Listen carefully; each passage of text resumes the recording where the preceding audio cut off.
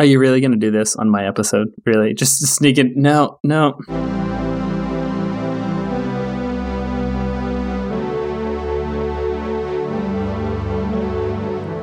Hi, and welcome to Meet Your Heroes. I'm Audrey. And I'm Elliot. And this is the show where we ignore the very good conventional wisdom to never meet your heroes, and instead get up close and personal with the lesser-known legacies and real-life bad behavior of some of history's most notable and beloved people.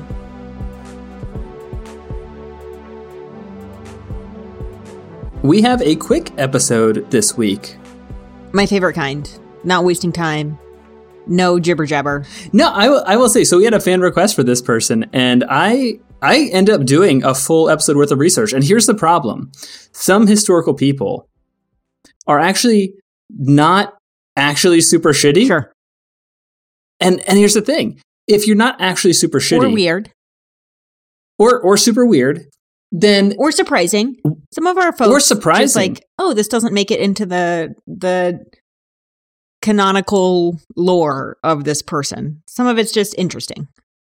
I think most everybody, if you dig in, has some interesting parts about them. I feel like the spirit of Meet Your Heroes is all about like unexpectedly bad, unexpectedly weird, very strange.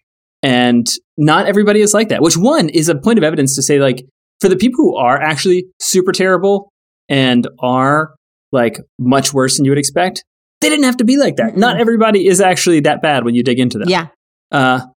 But when somebody is like generally the kind of person you'd expect, but has a few unturned stones in their life story, we tend to do a quicker episode we like to call the meet and greet. We do like to call it that. Do we have meet and greet music? We do not. I feel like we should. Have to fix that soon. I will not be responsible for that. Meet and greet. Like that. Sure. That's on you, man. You're welcome to do that while I edit this episode. You can make the meet and greet jingle. Were you not paying attention? I just did. I'm not sure what you're not getting. I'll save that little clip. I'll use it in the future. Thanks. I appreciate that. So without further ado, fan request and all around pretty interesting person. Let's meet Mr. Jimi Hendrix. Audrey, what do you know about Jimi Hendrix? I know Woodstock. I know guitar. Yep. I know what he looks like. I know that he's part of the 27 Club. And that's about it. Yes, the 27 Club, for those of you who are not familiar, is the tragic club of famous musicians or artists who died by the time they were 27, usually at the age of 27 specifically. And I just want to point out, this reinforces the astrology theme, because what they did was die right before Saturn returns. So they lived their one lifetime before Saturn returned, and then they were done. They didn't get a rebirth with Saturn coming through, sort of like reinvigorating their life, bringing them more closer to their purpose. They did it all. Are you really going to do this on my episode? I am, yeah. Really? Yes. Just sneak in? No, I feel like the 27 Club is a great example or an opportunity to highlight Saturn's return when you're like between 28 and 30-ish. Mm-hmm. But if you live a full life before that, maybe you don't need that second go round. Well, okay. What I will say is he did leave a full life, although left us far too soon. Most people, I think, know Jimi Hendrix's iconic performance of the national anthem at Woodstock.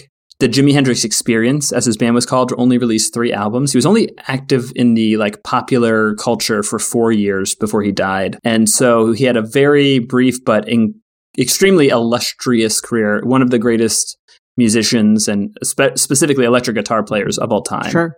We have 5 surprising facts from his life for you today. Hit me with them. Start at the top. Let's start in chronological order. All right. Interesting fact number 1.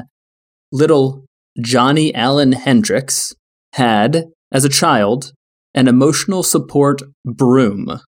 Tell me more.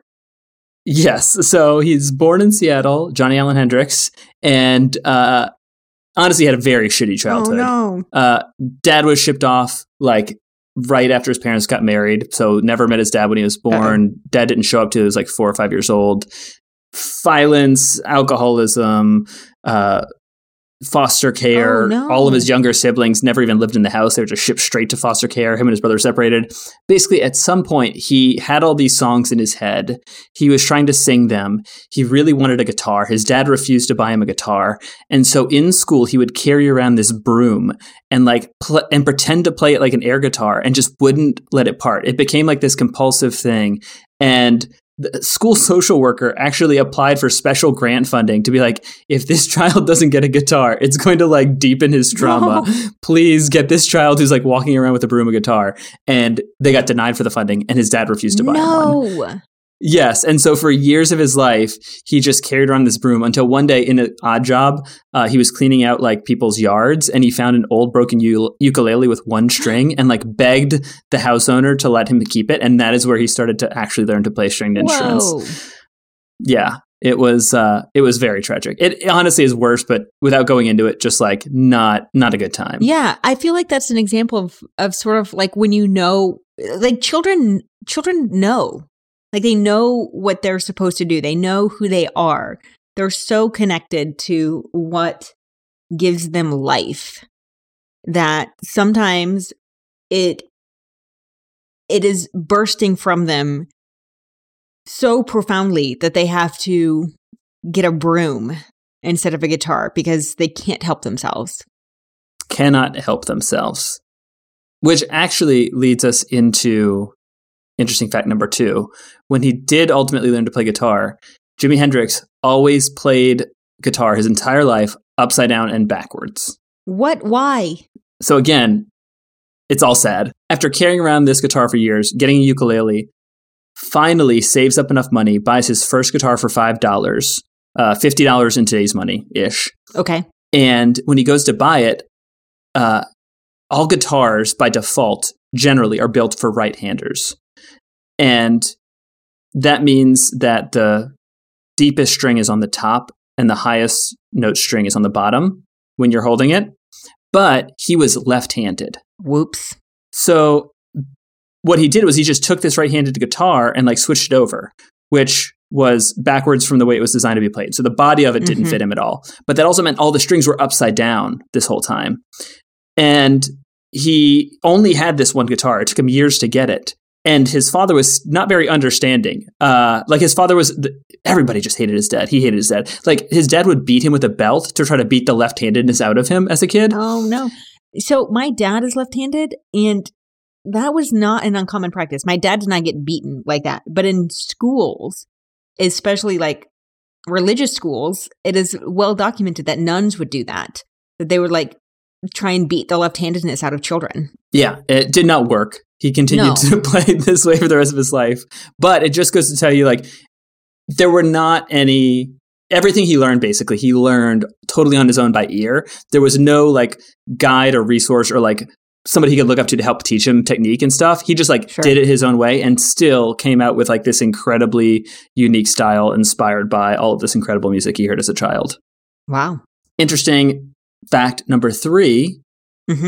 Performing career did not start great. He was fired from his first gig before the gig was over. Oh, like right in the middle? They were like, you're done. You're done. They actually took a break between sets and fired him in the middle of the show and just finished the second half without a guitar player. Yes. What? So in Seattle, he was playing with this band of friends, and they were playing in the basement of a synagogue in Seattle. Okay. For a dance or something. You got to start somewhere. Yeah, he had his acoustic guitar, and for a while, like, he played with bands, and he's like, he wasn't satisfied that people could hear him. So eventually, years later, he saves up, he gets an electric guitar. As a teenager, he's got this. He plays this first half of the gig with the rest of the band, and halfway through, they're like, you're just fucking showing off. This is like, you're too loud. Oh, he was too good? Not too bad. He was like, he was getting way too ornate. He was just like very loud. He was not holding back. He had like been waiting his whole life to play a gig like this. And they were just like, nope, you're out. And they didn't even let him finish. They made him pack up and go home before the thing was over. I assumed it was because he was not good enough, but it was just that he was better than all of them. Yeah, better / louder and more persistent, like making sure you heard his guitar playing, for sure. Sure. Yeah, you wait long enough and your showmanship has to, it's like bursting at the seams. You can't stop it. You cannot stop it. Which brings us to interesting fact number 4.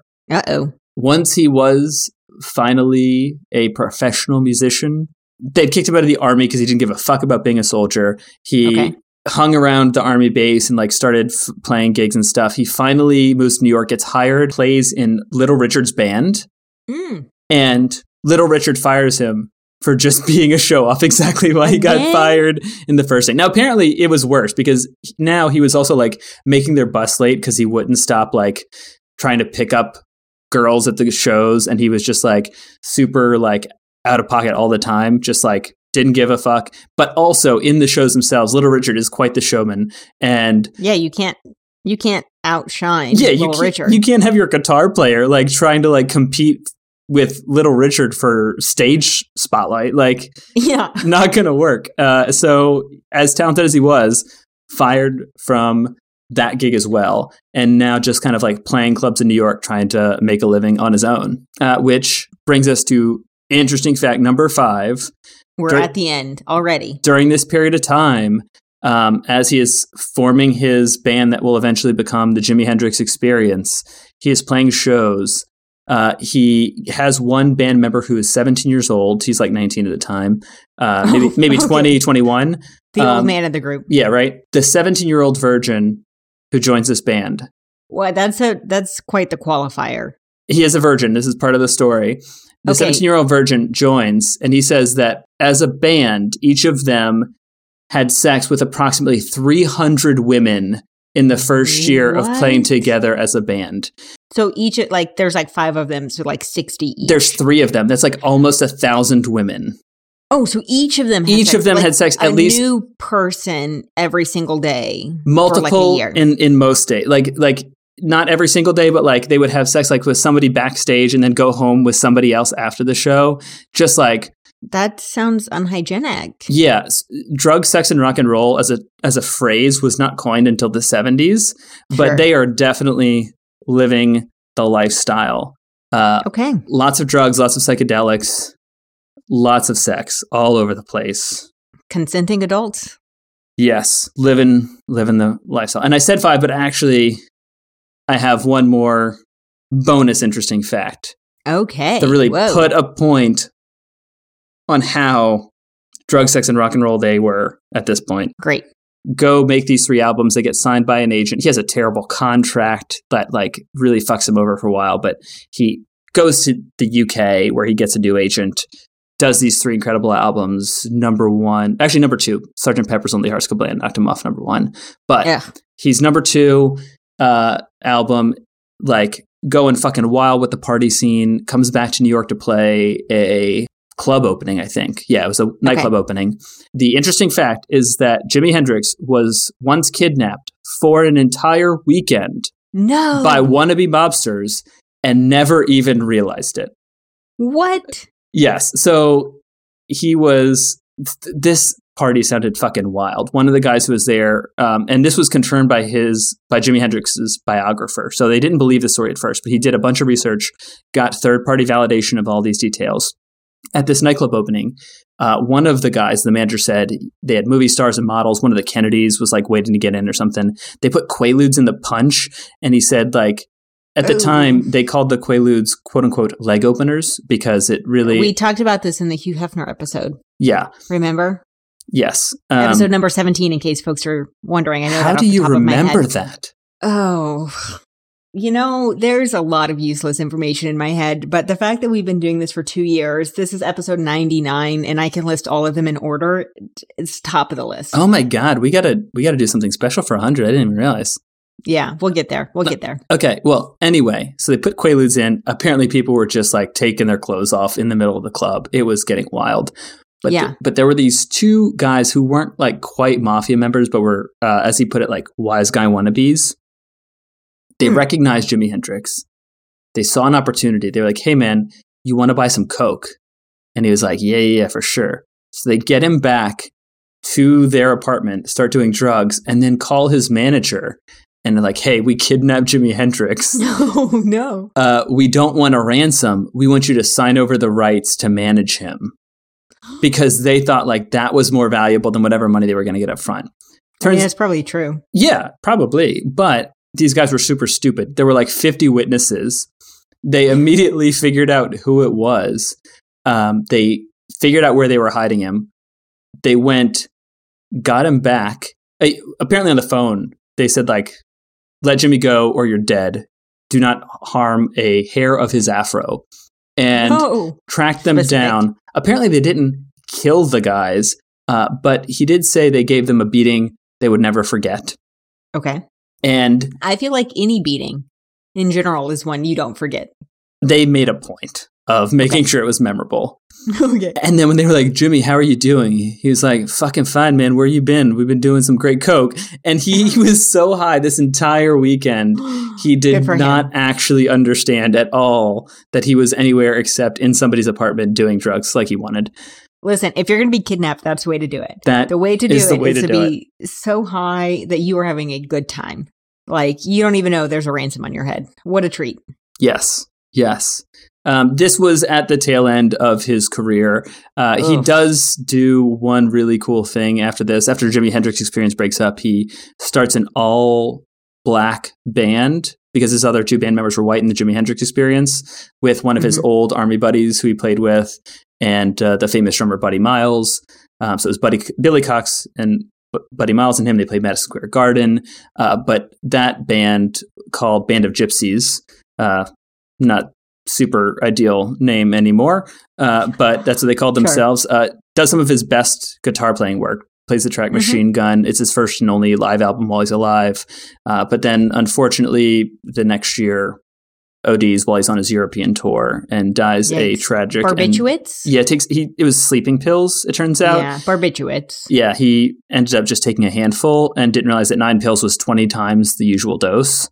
It was supposed to be like half pills. Anyway. Yeah, you shouldn't just take, like, a unit of measure for any pills should not be handful. Yeah. Like, that's never good. You don't even want to take vitamin D by the handful. No vitamin C. You don't want to take a multivitamin by the handful. Handful is a bad unit of measure for any pill. It really is. So asphyxiates in his sleep. Buried back in Seattle. Womp. Lived a full life in a short time. And very glad to meet Mr.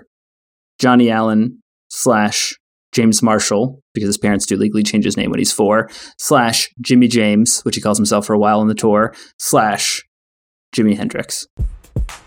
It is nice to meet and greet Jimi Hendrix. Yes, please stay tuned. Episode 100 apparently coming up. How wild is that? Something like that. Yeah. Hard to believe. I mean, it's hard to believe, you start a podcast a month or two before a global pandemic and time just flies. Every week, you're surprised it's here again. Time to record. You've done none of the research. You can't believe it. It's just every week, the days start coming and they don't stop coming. Yeah. I would not recommend starting a podcast right before a global pandemic. I would recommend a global pandemic in general, frankly. Sure. Yeah, or starting a podcast. Or, yeah, either one. To be fair, there's too many of us in the market already. But if you do happen to find yourself in the middle of a global pandemic and you would like to relive the past 2 years as much as you possibly can. You got 98 other episodes to go through. If people are interested in those, where can they find them? They can find us on social media at Your Heroes Pod or on our website at meetyourheroespodcast.com. Yep, and please like, share, rate, review, spread the word, tell your friends. And until next week, don't be a hero. Don't be a hero. Bye.